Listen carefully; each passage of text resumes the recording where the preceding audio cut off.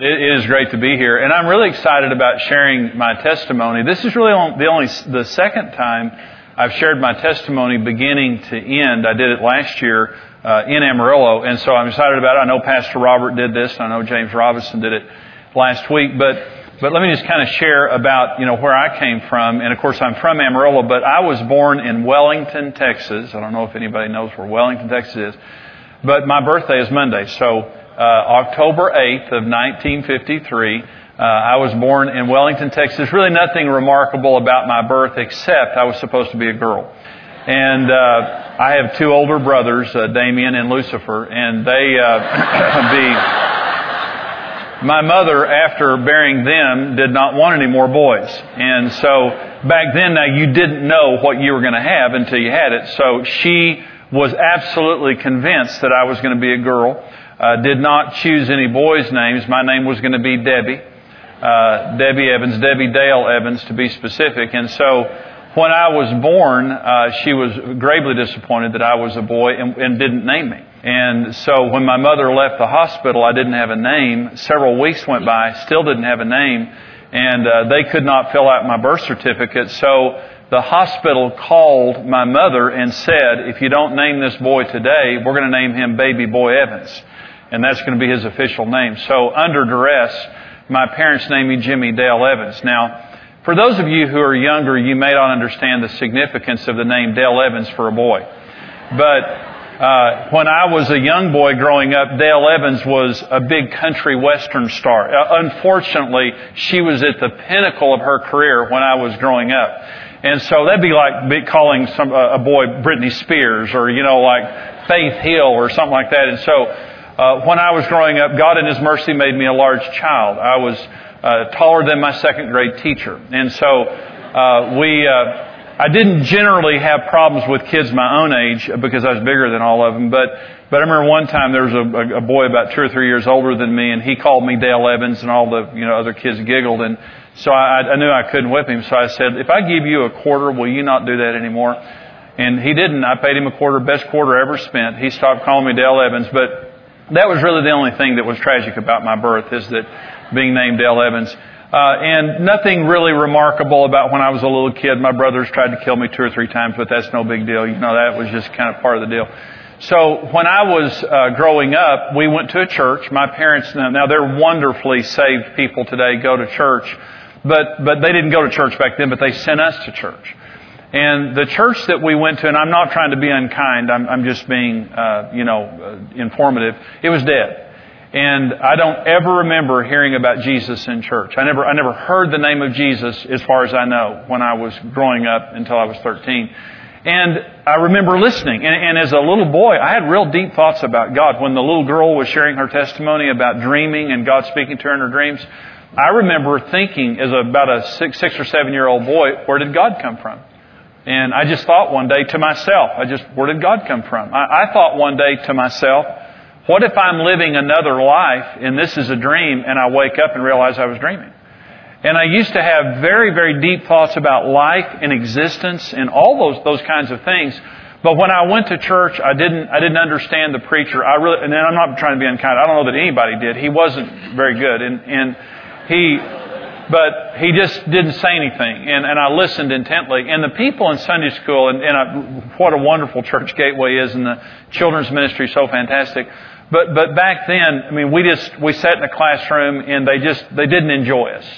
And especially me. And I remember feeling as though that they didn't like me.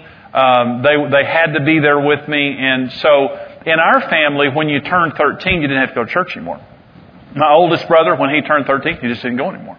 And my parents didn't say anything. My middle brother, when he turned 13, didn't go anymore. So when I turned 13, it was glory hallelujah. And I decided I wasn't going to go to church anymore. And it was freedom, because I just hated church. And I didn't hate God. I just hated church. And I made my mind up, I'm never going to church again. And so I was in 7th grade and I played football. And after football practice one day, I was walking down the street to go home. And another kid on the team stopped and we started talking, and he became my best friend for like 6 years. And he was a Baptist. And he said, hey, why don't you go to church with me this Sunday? And I said, oh no, I don't go to church. And I don't have to do that anymore. And he said, well, you might want to come to my church. And I said, I can guarantee you I don't want to come to your church. And he said, well, you want me to tell you the girls that go to my church? And he named off a lot of cute girls. And so I converted to being a Baptist right there on the spot. I honestly did. I was a Baptist for 12 years after that. And so that day I became Baptist and went to church. And I mean, he was telling the truth. It was great. And so really enjoyed church from that point forward. I honestly did for that reason. I mean, he could have been a Hare Krishna. I would have converted. It didn't matter. But so that next summer, he invited me to go to summer camp. And I didn't know what summer camp was. And I said, what's that? He said, well, you go for a week and you kind of have fun during the day and at night they preach. And I said, really? And he said, it's like $20. And I said, why would you pay $20 to go hear preaching every night? That's terrible. And he said, you want me to tell you what girls are going? And I went for 5 years to that camp, and it was phenomenal. And so I remember the first year at camp that the preacher, he's a great Baptist preacher, a young guy, and he preached the gospel, and I'd never heard about Jesus. And that I knew of, and I'd heard about Paul and Peter, and I knew some of the apostles, but that I heard of them. But he started preaching about Jesus. I had never heard that Jesus died for me. I never knew that God loved me. I'd never heard that stuff. And he did a great job of preaching the gospel. And I don't know how familiar you are with Baptist camp, but they kind of preach every night, and the last night's the big night. And so they got to the last night, and this preacher was preaching the gospel. And when he got finished, he gave an altar call. And he said, if you want to give your life to Christ, come down to the front. And they started playing music, and, all the kids were kind of, and I know immediately some of the girls went down because they're so open to God. But all of us guys were being a lot cooler than that. And I was popular, and I was kind of a leader in school. And so one of the leaders came back to me, and I was on the back row. I was a good Baptist. I was sitting on the back row. And he came and sat next to me, and he said, Jimmy, you're a leader. And the other boys look up to you, and if you'll walk down the aisle, other boys will go with you. And I remember, and I'm not saying this is right or wrong, I'm just saying it was my response. I didn't like that, because I didn't want to walk down the aisle for somebody else. I wanted to do it if it was real, and if it wasn't real, I wasn't going to go down. And I remember sitting there thinking to myself, no. I'm not going down the aisle to make anybody else happy. I don't know that I'm really wanting to do this. And I remember walking outside. I just turned around and walked outside. And I was out there by myself, and it was pitch dark. It was in New Mexico at night. And I remember standing out there by myself, and God was dealing with my heart. And I remember I looked up in the sky, and I said, I believe in you. Because I did. I believed in Him. But nothing changed me. And that year was the same as all the other years. And let me say, I was very, very wild. Junior high, especially in high school, very, very wild. In church every Sunday. I sang in choir on television every Sunday. And the night before, we would have done terrible things. And I mean just everything, immoral, drinking, everything you can think of. I didn't have a conscience. I literally didn't have a conscience. Definitely, my low point as a Baptist was when I got thrown in jail in Mexico on a church choir trip. And that was definitely my low point. And Baptists don't like two things. They don't like dancing. They don't like you getting thrown in jail in Mexico. And I did both of them. So I'm telling you, they don't like that, just in case you're wanting to convert. But I was a Baptist all during those years, and I was immoral, and I was proud of it. And just very, very wild. But at 16 years old, I met Karen. Now, Karen and I had gone to elementary school and junior high together, but we were baby boomers. We had 770 kids in our graduating class. And so we didn't know each other. But I met her in high school, and I just thought she was gorgeous. When I saw her, I was struck with her the first time I saw her. She was dating some jerk senior, and he was just an idiot. And I had to, he was, this big super jock, and she wore his leather jacket. And every time I walked into biology class, that's where we met. I had to kind of walk around him, and it was really pathetic. But I remember all year long, I just looked at her because she sat in front of me. I always sat next to the teacher. I don't know why, but I was always next to the teacher. So I sat next to the teacher, and I remember looking at Karen, and I just remember thinking how beautiful she was, and I liked her. And she broke up with this guy during that year.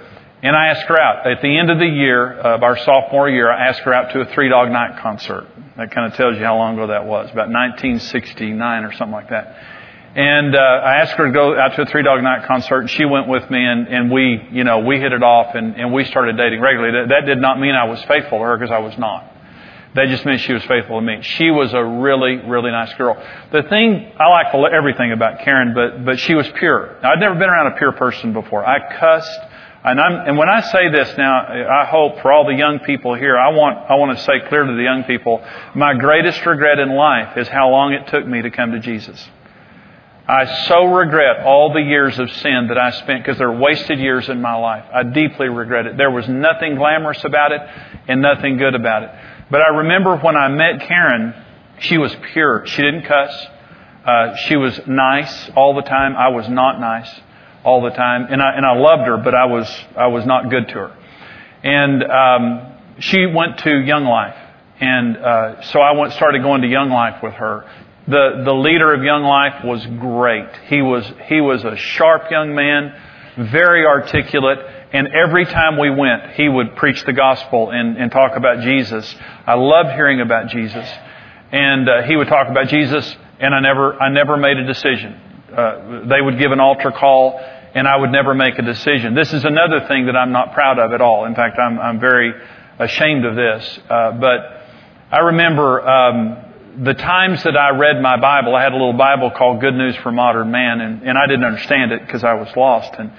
But I remember I would go home, and a lot of times I was drunk or had done something really bad, and I remember I would go home and it would be laying on the table next to my bed, and I remember opening that little Bible and I would read it. And the only thing because I didn't understand it at all, but the only thing I knew was I liked Jesus. I loved hearing about Jesus. Preachers would preach about Jesus, and I was fascinated by Jesus. And I read that little Bible. Anything I read, Jesus, Karen reminded me of Jesus in the Bible because she was good and Jesus was good, but it never changed me. And I was very popular. I always had friends. I always had people around me. But I remember when I would go home and lay in bed how lonely I was and how empty I was. And some of you know what I'm talking about, but I could be right in the middle of a group and be lonely back then because there was something empty in my heart. I had friends. I had about 10 very close friends that I'd had since elementary school and junior high. And when I say close, I told Karen, my friends come before you, don't ever come between me and my friends. I had an unhealthy relationship with my friends. We were very, very close and did everything together. But I remember, being lonely even in the middle of a group. And let me also say this to all the young people here. Several of my friends are dead now of alcoholism or different reasons. When you're young, it seems cool, but it's not. And it catches up with you. My friends that I know of the friends I had back then, I only know of one of them who's serving the Lord, and the rest of them have had some manner of tragic lives, as far as I know, is from the reports that I've had. One of my friends that I grew up with and did a lot of really bad stuff with, we were in an airport about 5 years ago, and this guy's a very nice guy and a successful guy today, but we saw him in an airport, and it was he and his wife, and I knew his wife also from back then. And when we saw him in the airport, we began to talk to him. Now, they are not saved. They don't live for God. And Karen and I were standing there talking to him in the airport. And as we were talking to them, his wife was staring at us in our faces. You know how people stare at you? You know when you're getting stared at. And so I was talking to him, but I could feel her face just, staring at me like this. And then she turned and started looking at Karen, just dead in her face, staring at her. And here's what she said. When I finished talking to my friend, we turned to leave, and she said, "You guys look so much better than us because you've lived for God. We have not lived for God. We've partied all the way since high school. And all the people that we know who have partied, we look so much older than y'all, and we look so much worse than y'all. You and everyone we know look so much better than we know, those of you who live for God." And, a person might think that, but you don't think they would say that. But it was true. They didn't look good. I looked at my friend, and he looked 10 or 15 years older than me or a lot of other people I knew because they just partied. And that sin catches up with you. And I want to say to all the young people here, or maybe some of the young adults here or whatever, It may seem cool when you're young, but it catches up with you. And we've buried friends who thought that partying was good, but ultimately it physically killed them. The alcohol killed them. Or the partying killed them. Or if it didn't kill them, you can see the death inside of them. But it was in me, and there was an emptiness inside of me. And so, I met Karen in high school, and we dated through high school. She was a very pure person, a very good example to me. I was not at all a good person. I was not good to her. In fact, it was a miracle that she really kept dating me. By the way, her parents hated me, and this kind of gives you an idea of how much. They used to bring boys over to meet her while I was there. That's a tip-off right there. That's kind of when you get, the message that they don't like you. They hated me. And the feeling was mutual. I didn't care if they liked me or not. And I look back at it and I regret that. I mean, I was just not a good person. So I graduated early from high school and I went to Texas Tech. And Karen and I, during that period of time, I loved Karen. I mean, I really loved Karen. And at college, I did a lot of really bad stuff. And so I moved back to Amarillo and started going to Amarillo College. And Karen and I decided to get married. And so my life was not any different, and I still had all my friends. We ran around all the time and did all the bad stuff we'd ever done. And Karen and I, our anniversary is May the 11th of 1973. We've been married 34 and a half years now. And a week before we got married, my friends called me and said, "Hey, Evans, we want to have a bachelor party for you, and what do you want to do?" And I was being righteous now, and I'm ashamed of this. I'm ashamed of my testimony. I said, well, let's just get drunk and play poker. Let's don't do anything bad. And so they said, okay. So they planned a bachelor party, and we got drunk, and we played poker, and then here came the girls. Not good girls. And that night, I did everything I'd done for years. I mean, there was nothing unusual about that night, except I was about to get married, and it was my bachelor party, but I was very immoral and very bad. I woke up the next morning and, some people have low self-esteem or they struggle with their self-esteem. I had never had self-esteem issues. I had too high of self-esteem. I thought too highly of myself. I was very confident. When I woke up that morning, something was different. And I woke up that morning and it was bothering me what I had done. Now, nothing had ever bothered me before. And I woke up bothered, and I was bothered for the reason that I had violated Karen, because she was so pure, and I thought to myself, she deserves a better husband than this. And I violated Karen. I also felt bad about God and about what I had done to God, and I'd never felt bad about that before. And I looked in the mirror. That morning I woke up and I looked in the mirror, and I didn't like me. It was the first time in my life, and it was like I saw dirt on me. I looked at myself and I was dirty. And I was just thinking that morning, I'm empty. After all that I did last night, I'm empty. This doesn't make me happy. I don't feel good about myself. I don't like my friends. I don't like having these kinds of friends. And I just felt frustrated, and I felt dirty, and I felt trapped. And I sat there that morning and I thought about it, because I'm kind of a thinker more than I am a feeler. And I thought it through in that morning. Here's what I said to Jesus. I said, Jesus, I believe in you, and I make you the Lord of my life right now. And I'll serve you for the rest of my life, and I'll never turn back. And I meant it, and I've never turned back. For 34 and a half years, I've served Jesus. I know when I got saved a week before I got married. And I've served Jesus for 34 and a half years, and I've never turned back. But the instant I got saved, the first thing God ever spoke to me was, don't ever see your friends again. First thing He ever said. I had 10 friends, very close friends, and we had a baseball team, and I was the captain of the baseball team, and I had all the bats and balls and bases in my trunk. And that afternoon we had practice. And so when I went to practice that afternoon, I went to practice for the purpose of giving them all the equipment and telling them that I didn't want to do that anymore. And so I drove up to practice, and they were all there, and they ran up to my car, and they'd all been at my bachelor party the night before, and they ran up to the car and they were saying, "Hey, Evans, wasn't last night great?" And, all that stuff. And they were expecting me to say, "Oh, guys, thank you so much. I appreciate, you ruining my life and dragging me to hell with the rest of you, and so whatever." But, I don't know what they were expecting, but I got out of my car and I took everything out of my trunk and I laid it on the ground and I said, "I don't want to be manager of the baseball team anymore, captain of the baseball team anymore." And they said, "What's wrong?" And I said, "I didn't like last night." They said, "Really?" what didn't you like about it? And I said, I didn't like anything about it. And I said, I've given my life to Jesus, and I don't want to do this anymore. And they said, in the cursing and some things that were said, and, like I was kidding, and what in the world was I doing? And I said, and I'm leaving here, and I'm going to go tell Karen what I've done. Well, that really sent a shockwave through them because all of our girlfriends were friends. You can figure that one out.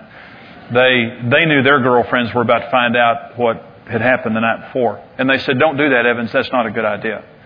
And I said, no, I'm going to leave here and I'm going to go tell Karen what I've done. And I'm not going to do that anymore. And I got in my car and I drove away and I never saw him again. Except for just, walking down the street or something like that. And I went over to Karen's house and, I was very upset about what I'd done to her.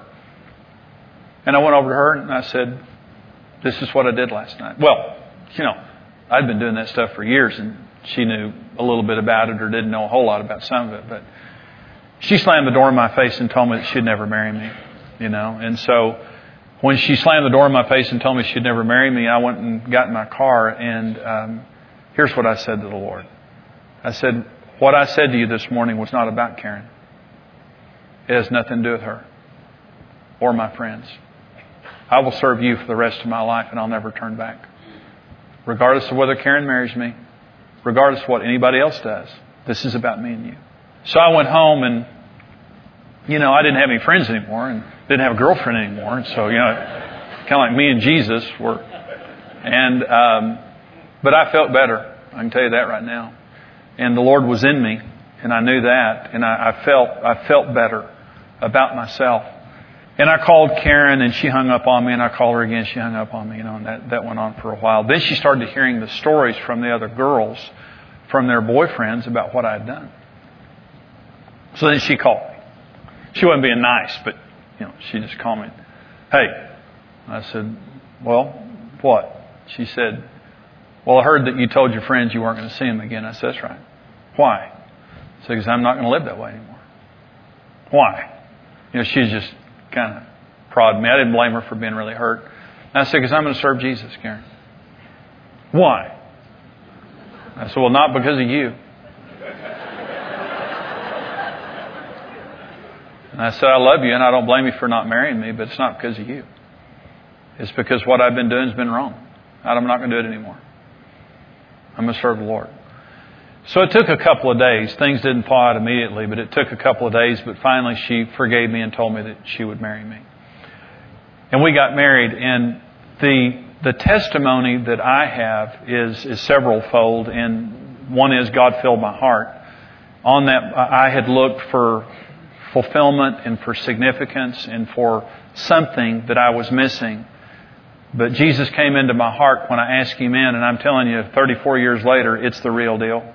That only Jesus can do that. God restored our relationship, and everything that you see in me today is not me, it's Jesus Christ. I was an idiot. I was dominant, I was abusive, I was immoral, I was a bad person, and I had no conscience.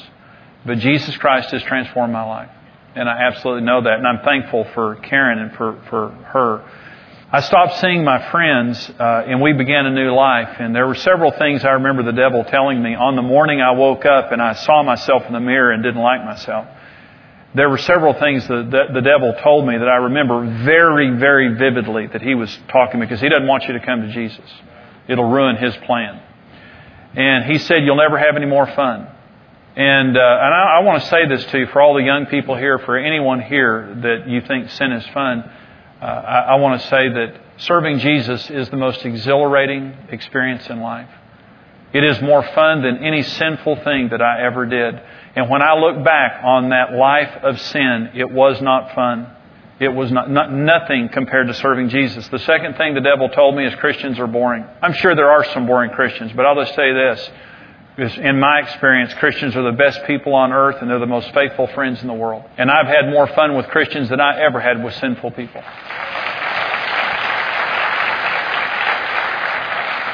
And I remember the devil telling me, Jimmy, you've done too much. You've gone too far. God won't forgive you because of how bad you've been. And I'll just tell you, I was really, really bad. And I remember him telling me that, but I remember those good old Baptist preachers telling me that where sin did abound, grace did much more abound. The Lord's been faithful to us for 34 years, and here's what I'd say to you in closing. The first is, believing in Jesus doesn't change anything or get you saved. You must make Him Lord of your life and surrender to Him. Romans 10:9 says, if you confess with your mouth the Lord Jesus and believe in your heart that God has raised Him from the dead, you'll be saved. There's a condition there. If you confess with your mouth the Lord Jesus. I sat in Baptist churches and Baptist youth camps and in Young Life for 6 years. And I heard the gospel and heard the gospel and heard the gospel, but had no conscience and had no ability to change my behavior until I made Him the Lord of my life. Until I was willing to walk away from friends and walk away from a lifestyle, until I was willing to make it real by making Him Lord. The second thing is, nothing in this world can fill the emptiness in our hearts except for Jesus. There's a Jesus-sized hole on the inside of us, and money can't fill that hole.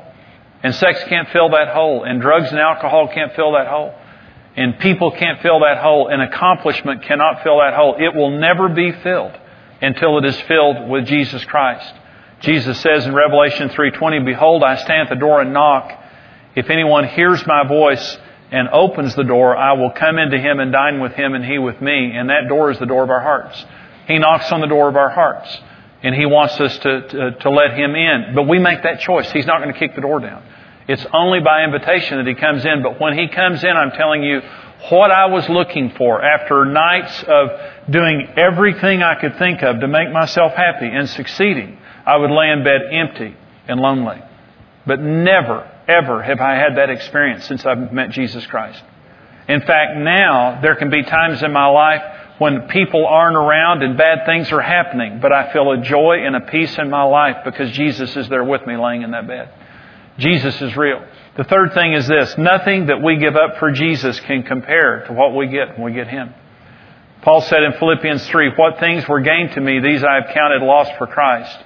Yet indeed I also count all things lost for the excellence of the knowledge of Christ Jesus my Lord, for whom I have suffered the loss of all things, and count them as rubbish that I may gain Christ. I remember that morning that I made Jesus Lord of my life, and I remember sitting there thinking, if I give my life to Christ, I'll lose all my friends. I'll lose my reputation. Now that might seem funny today, but I was popular, and I was known as being cool, and I was in with the in crowd.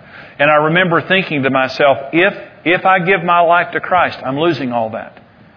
And losing everything. And I look back on that now and I think what rubbish that was. What a lie that was. I couldn't have kept it anyway. But gaining Christ has meant everything to me.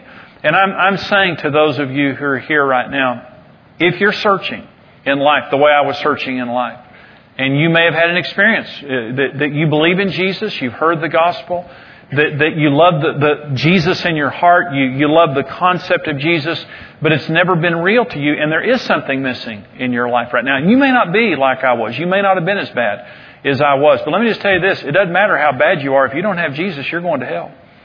Until we make Jesus the Lord of our lives, our sins are not forgiven, and we do not have the gift of eternal life. But when we accept Christ into our lives, He comes in and forgives us of our sins and puts us on another track in life. Let me say one more thing and I'll close. When God made you in your mother's womb, He made you for a purpose. And that purpose can never be fulfilled until you give your life to Him. The devil had a plan for my life. And his plan for my life, I believe, was for me to die of alcoholism. Or to ruin my life by living in sin like my friends have done. But God had a plan for my life. And God's plan for me was for me to do what I'm doing right now. And for Karen and I to do what we're doing right now. But I had to give my life to Christ. I want you to know that God has a marvelous plan for your life. But that plan cannot be executed until you surrender. I want you to stand with me if you would tonight. Let me ask you to bow your head there if you would. Let me pray. Father, I pray that you would just send your Holy Spirit right now. And Jesus, you said when your Holy Spirit came, He would convict the world of sin and righteousness and judgment, Lord. And that's what I pray tonight. That if anyone is here and they have not surrendered to you as the Lord of their life, I pray that tonight, the way I did that morning when I woke up, that they would feel that conviction of the Holy Spirit. And I know that many of them are not like I was. They're not living that kind of a life, but they're still unyielded to you in that area. Some may be, Lord, as bad or worse than I was. And tonight is the night of their salvation. And I pray, Jesus, that you would knock on the door of their hearts. And I just want you to be sensitive right now. And I want you to ask yourself a question very honestly. Has there ever been a point in time when you truly made Jesus the Lord of your life? You may have lived in church. You may have grown up in church. You may have heard the gospel. But has there ever been a point in time that you truly made Jesus the Lord of your life? I want to give you that opportunity right now. It's the most important question that any person will ever ask you in all of eternity. This question I'm about to ask you. Will you make Jesus the Lord of your life? In all of eternity, no one will ever say anything more important than that to you. Will you make Jesus the Lord of your life? I'm not asking if you believe in Him. I know you do. I'm not asking if you love Him. You probably do. I'm asking, will you change? Will you let Him become your Lord? Will you let Him make your decisions? Will you humble yourself and be willing to change? Maybe be willing to give something up that's been controlling you to this point. And I promise you this. I promise if you'll make Him the Lord of your life, I promise He'll come into your heart and fill whatever emptiness is there. I promise that He will be faithful to you and that He will love you. And if you will let Him, He'll transform your life. He'll forgive you of all of your sins and give you the gift of eternal life. If you'll confess with your mouth Jesus is Lord and believe in your heart that God raised Him from the dead.